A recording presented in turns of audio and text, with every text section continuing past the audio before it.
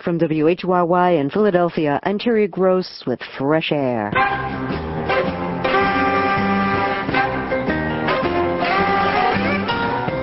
On today's Fresh Air, Frank Sinatra in Hollywood, a new 6-CD box set, collects Sinatra's songs from his well-known and more obscure films from 1940 to 1964.